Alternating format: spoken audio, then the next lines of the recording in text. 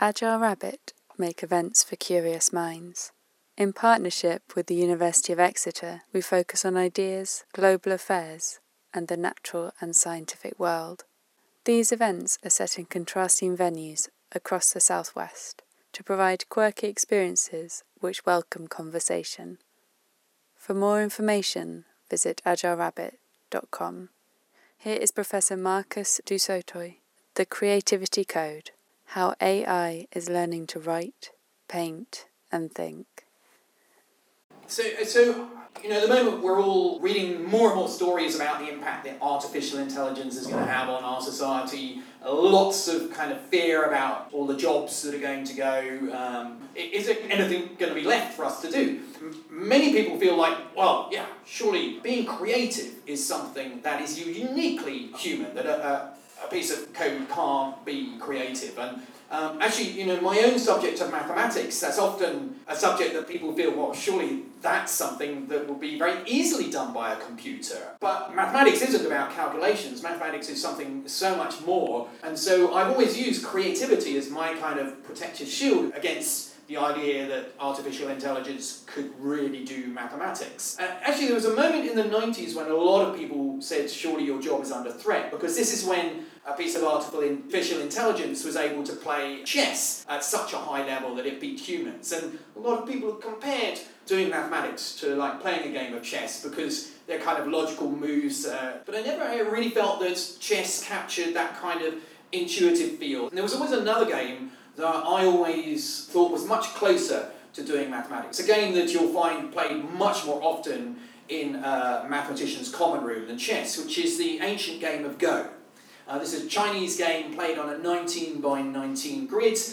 You put black and white stones down, you try and surround your opponent's territory before they surround yours.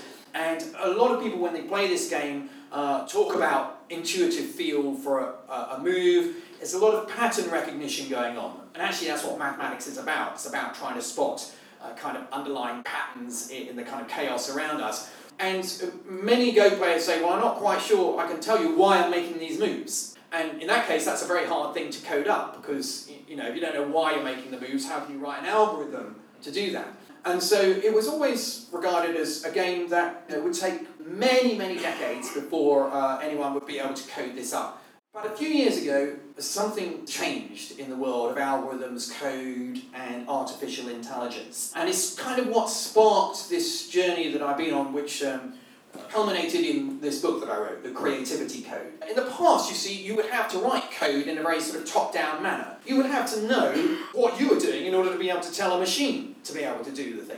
But in the last few years, a different sort of code has emerged which has been incredibly successful. And this is something you've probably heard of, deep learning, machine learning, code written in a very bottom-up manner. Code written in a way that it can learn and adapt and change as it interacts with new data. So actually the code isn't terribly good to start with, but as it makes mistakes, as we do, we learn from our mistakes as humans, and we kind of update our own bit of code in our brain.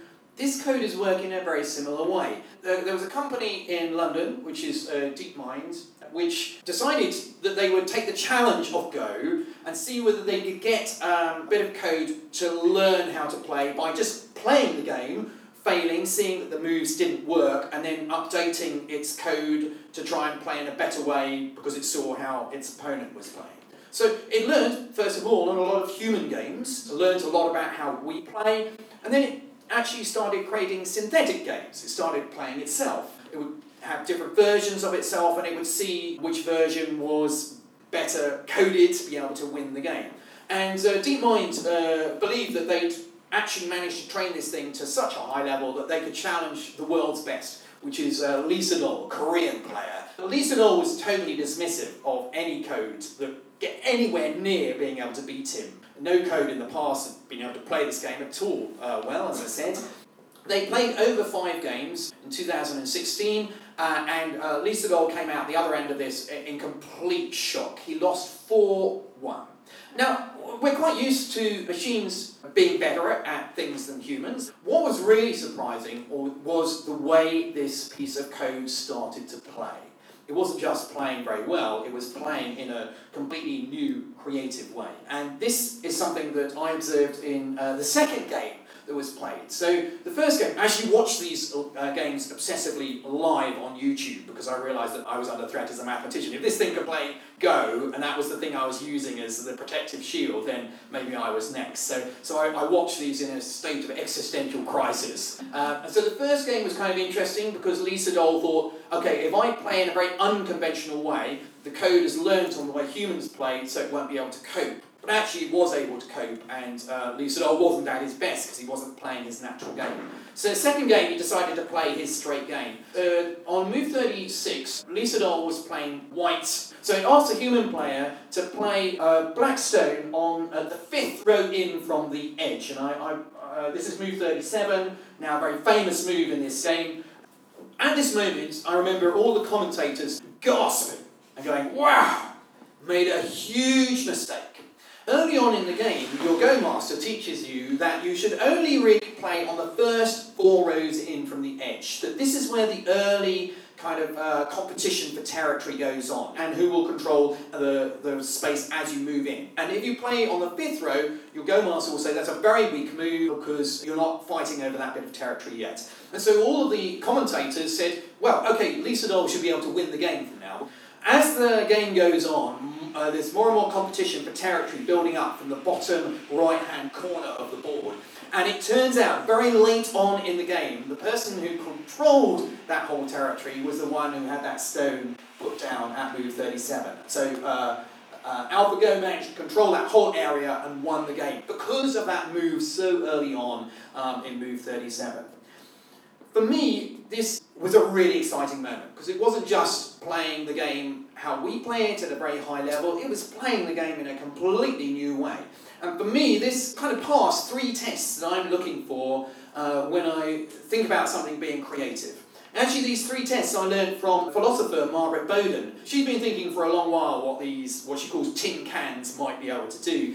And she has a nice working definition, which I think is useful for us this evening for what we might call creative. So she said it should be something new, and that's very objective. We can judge novelty quite objectively. But it should also be surprising and have value.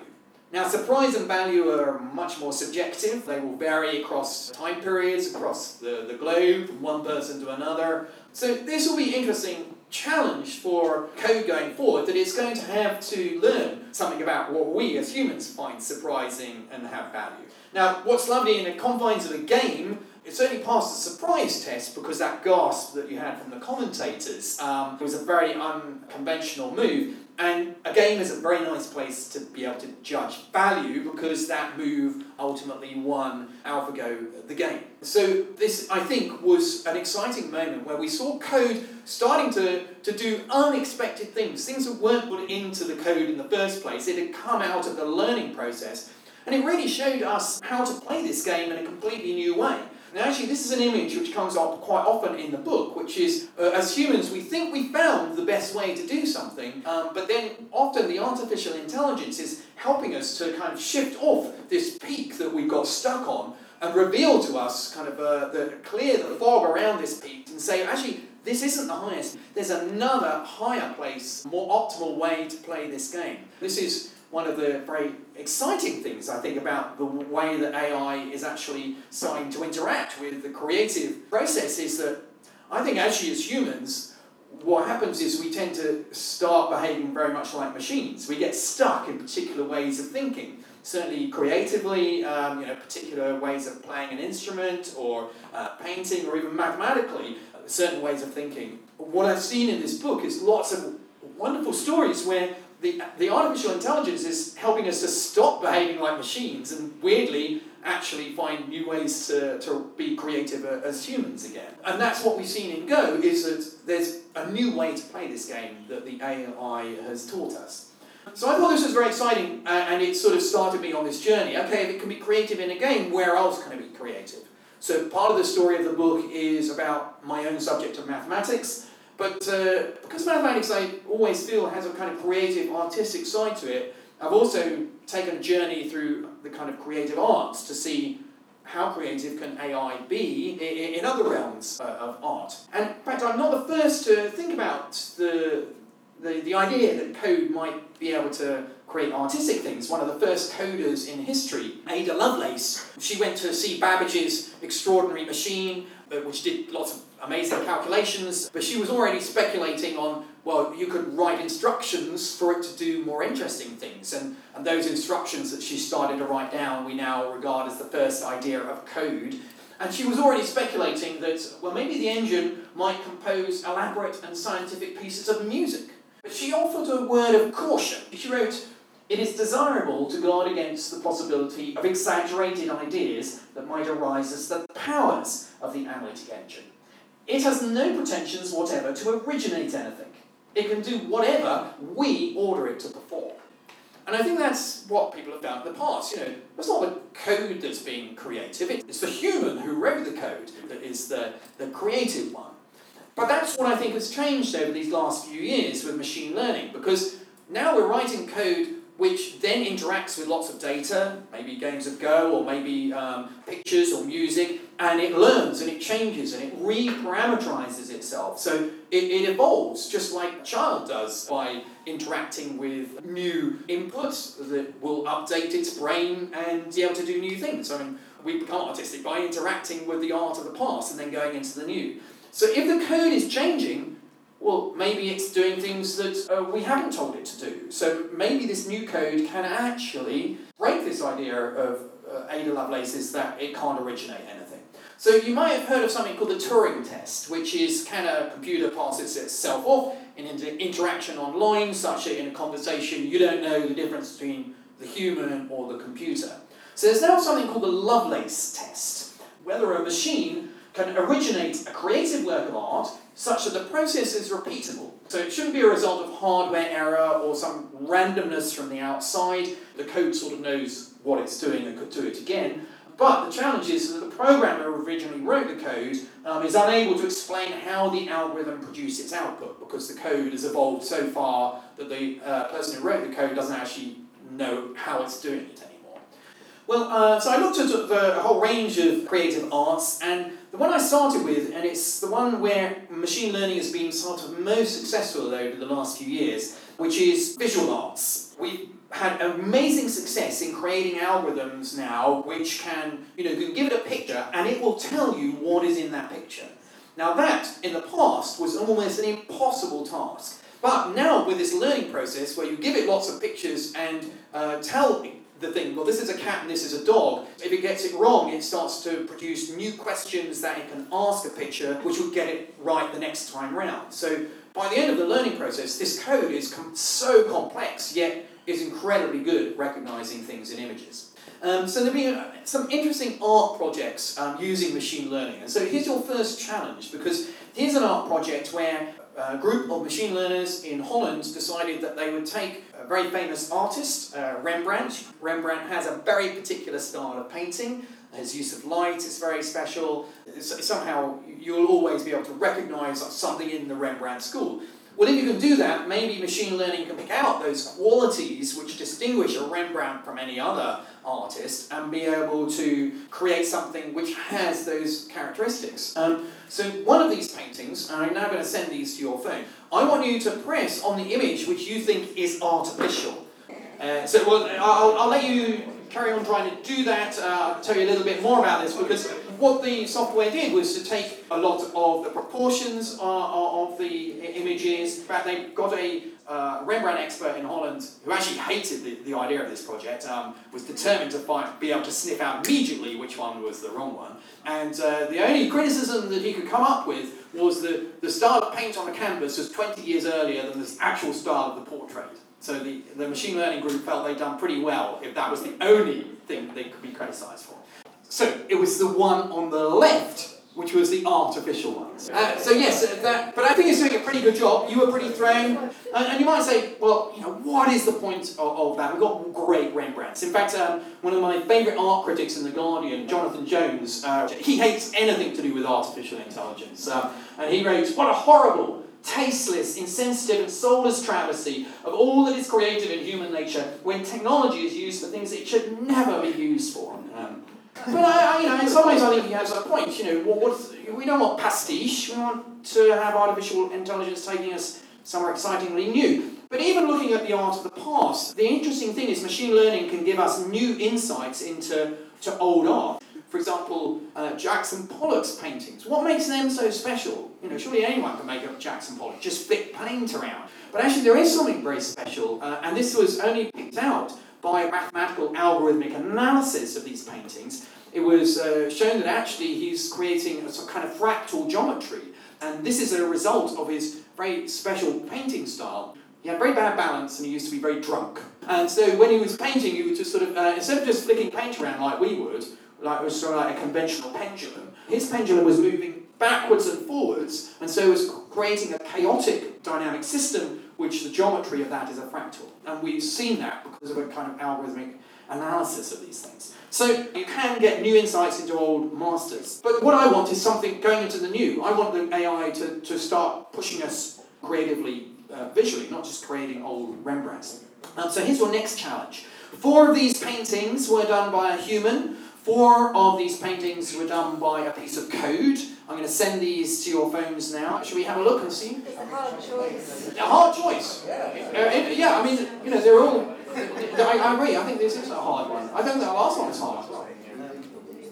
Okay, so you're going for a sort of 2-to-1 split. So this time it was the ones on the right. So very good, you sniffed out that they were not human. In fact, these paintings were shown at Basel Art Fair, and people weren't told anything about them. They were asked for their emotional response to these. The artificial ones got a higher emotional response from the audience. And when they were told they were created by artificial intelligence and code, many people felt cheated.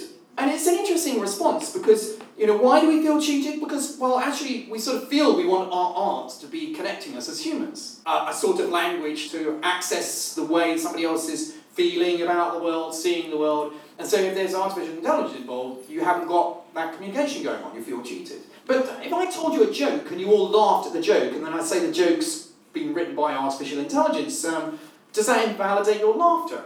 I don't think it does. And there's another point here, which is the algorithm which created this learnt on our art. It took our art as its data set, and our art is full of an emotional world going on inside it, so it's not crazy that if it's learning from that, it might create something which will give an emotional response. But there's another interesting thing, which is the way that this was created, because this wasn't just one algorithm, it was actually 2 algorithms working in kind of a competition against each other, a bit like a game. So this is something called a creative adversarial network. And one algorithm basically learns about all of the art of the past 1,500 years. It learns particular styles. It sort of becomes an art historian. If you gave it a painting, it would be able to say, oh, that's Cubist. But then what it's tasked with is creating something which doesn't fit into any of those styles. So it learns the styles and had to break and make something which doesn't satisfy the styles. But it can't make something too wild, so it knows through all of the data what art is, in a way. What is acceptable as art. So it can't go too far, such that the thing just won't be recognised as art. So it's trying to make something new. And then the second algorithm is a discriminator algorithm, and it takes the output and says, no, I still recognise that as a particular style. You haven't moved far enough. Or else says, wow, no, this isn't just in the parameter space of what we regard as art. So, and the 2 in tandem work together. I think this really captures quite a lot about how people talk about the creative process working as an artist. Here's Paul Valéry, he's a French poet, saying it takes 2 to invent anything. The one makes up combinations and the other one chooses. And I think that idea of, sort of being explosively creative but then being critical of what you're doing is a very important component of how we work as creative artists. I have this in my own mathematics. I work with a collaborator in Germany, and we sort of play like 2 sides of the algorithm. So I'm the kind of bubbly creative one trying things out, and he's the discriminator sort of knocking them down. And then I have a reverse role with somebody in the Middle East. So I certainly recognise that this kind of algorithm has captured the way we kind of work creatively. But weirdly, the most interesting story I saw in the visual arts, it's not art that I think is particularly amazing, but I think it's a really interesting story for the role that computer art might play in helping us to understand how the code is working. So, for example, when we give Google recognition software a picture, tells us what is in the picture, but what is it really seeing? How does it see the world? So what Google did was kind of reverse the process. They said, okay, we're going to give you a picture which hardly has anything in it, and we want you to just accentuate anything that you see there. A bit like looking at the clouds in the sky and saying, oh, that looks a bit like an agile rabbit jumping across the...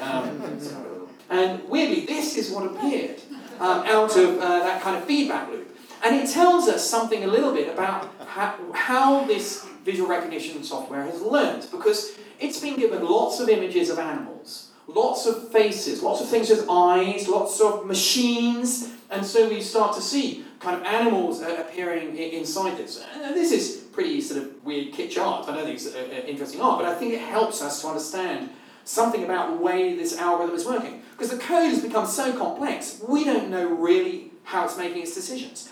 And it can also help us to sniff out bad learning. Here's a random image that it was given, and in this random image it started to see dumbbells appearing. So it started accentuating the dumbbells, but weirdly every dumbbell had an arm. Why? Because it had never seen a dumbbell which wasn't being held by a human being. It thought it was an extension of our anatomy. And this is really important going forward, because many people think that algorithms and code is very neutral, sort of as a bit of mathematics, so it can't be biased. But if the data we're giving it is biased in some way, then that bias can start to appear in the code. I did an event last year at Wired with a roboticist from MIT Media Lab, and she told me this story about how she had some robots delivered to her with some visual recognition software to be able to engage with people, yet when she stood in front of these robots, they just blanked her. She couldn't get them to react until she put a white mask on. She was a black scientist, and she realised it had only been given pictures of white male faces in order to train on. So it didn't even know about black faces. And so she started something called the Algorithmic Justice League, really trying to examine code to make sure that there aren't these bad sort of biases appearing inside there. And I think this is why this is an important project, because somehow the art that it's producing is doing exactly what we hope art should do, which is helping us to see how another person sees the world. And, as Marshall McLuhan once wrote, he said, art is our distant early warning system that can always be relied on to tell the old culture, which is all of us, what is beginning to happen to it. So I think this is why the art of code might actually be a very powerful tool in helping us to understand what sort of code we're beginning to have sort of pushing and pulling us around. So that's the visual world. What about music? Well, lots of interesting stories in music. Just going to pick out one which I thought was kind of interesting because it's about this idea of pushing us out of our comfort zone. This is Bernard Lubat, who's a jazz musician. There was a piece of software called the Jazz Continuator that learned on his particular style of playing. After playing with this thing, he said, the system shows me ideas I could have developed, but that would have taken me years to actually develop. It is years ahead of me, yet everything it plays is unquestionably me. So this is what's interesting. The AI has learnt on his sound world, but has illustrated to him that his sound world is so much richer and bigger than what he's actually playing. There are so many more things that he could do with that. So very interesting stories of music in the book, but the place where I found AI having most difficulty was in the written word, interestingly. Actually, poetry is one of the first places that AI started experimenting with trying to be creative. But poetry is a nice place for an algorithm to start because it's got a pattern to it, a particular structure, there's small form. Your creativity as a reader is kind of called on. So my next challenges for you are 3 poems. Can you tell which of these poems are created by a piece of code and which of the poems are created by a human? The first poem, mortal my mate, bearing my rock a heart, warm beat with cold beat company. Shall I earlier or you fail at our force and lie the ruins of rifled once a world of art? 3/4 of you thinking that that's a robot. Here's your second one. Magazine fired, non-dignified, as head fatty implied, internalized violence of frozen helplessness of white Okay, so a little confused, not quite sure, but the majority now going for human. Let's go to your last one. Imagine now the dark smoke, awakened to fly all these years to another day. Notions of tangled trees, the other side of water. Okay, so you're going for a code again. Let's reveal. So the first one you thought was a computer. Poor old Gerald Manley Hopkins is returning in his grave, that you all thought that he was being churned out. But, I must say, I chose Gerald Manley Hopkins because I've never understood any poem that he's ever written. So the second one you thought was human. Yeah, well done, it was a human. This is an interesting young Australian poet, Mez Breeze, who is very interested in the idea that code has a kind of poetry to it. That's two humans, so the last one you did sniff out is indeed a bit of code, written by Ray Kurzweil, and he trained this thing, the cybernetic poet. He gave this piece of code a lot of Keats, Yeats, Eliot, Tennyson. So poetry, yeah, reasonably successful. I think it's quite good on short form prose, but if it starts to try to do something a bit bigger, algorithms really start to have difficulty. There was actually a group in America that were very interested in Harry Potter. They decided they wanted an 8th volume, so 7 volumes of Harry Potter to train on, and it started off pretty well. Actually, I love the title of this book. It's called Harry Potter and the Portrait of What Looked Like a Large Pile of Ash. Great title. But it started off pretty well. Leathery sheets of rain lashed at Harry's ghost as he walked across the grounds towards the castle. I think it's a lovely image, leathery sheets of rain. I don't think I would ever come up with such an interesting image. But then it started to lose the plot of it. Ron was standing there and doing a kind of frenzied tap dance. He saw Harry and immediately began to eat Hermione's family. So after a while, this thing is quite good at generating short term. And in fact, there are 350 words of this book which I didn't write, that are written by an algorithm. I asked it to tell me a part of the story, and still today, nobody has identified those 350 words. Not even my editor at Fourth Estate, which I find vaguely depressing. That I thought it was bloody obvious which bits. But beyond that kind of short term, it just loses the plot. It doesn't really know where it's going. And I think we have to ask, why do we create art? It's because we want to communicate something about our inner world. And at the moment, a computer just doesn't have an inner world. I would say, art is probably our best answer at the moment to trying to sniff out one of the great scientific problems, which is the hard problem of consciousness. Trying to understand whether something else is conscious and what it feels like to be that conscious human being. But that's why I think that as this bit of code gets more and more sophisticated, I think there will be a moment when my iPhone will become conscious. It will suddenly say, iPhone think, therefore iPhone am. At some point we will have to ask the question, is this actually just a simulation, or is something really shifted here? So I think art will be our best kind of investigation of what is going on there. As Wittgenstein said, if a lion could speak, we're not going to be able to understand him. It's got such a different world of association. And when artificial intelligence becomes conscious, which I think it will, but it'll take a long time, it will be a very different consciousness to ours. And it'll be, I think, the art it will create, the stories it will want to tell, which will be our best tool to actually finding out what it might be like to be a piece of artificial intelligence. So yes, some questions from the audience. In your example of the written word, there is no correct outcome. You can't analyse all the books in existence and say this is something good, this is something bad. I think the challenge here is that, and this is true for any artist actually, is you create something and you go into the new and then you want a response to see, and that is how value will be judged. So it's not winning a game, but it will be asking us to say, yeah, that's exciting. I'm kind of moved by that. One of the challenges is, great art at its time is generally not recognised. And it's only later that the value is kind of seen in a particular move. So it'll be very striking to see things that we're sort of throwing away now as something we're not interested in, whether later on that will be something that future generations might find interesting.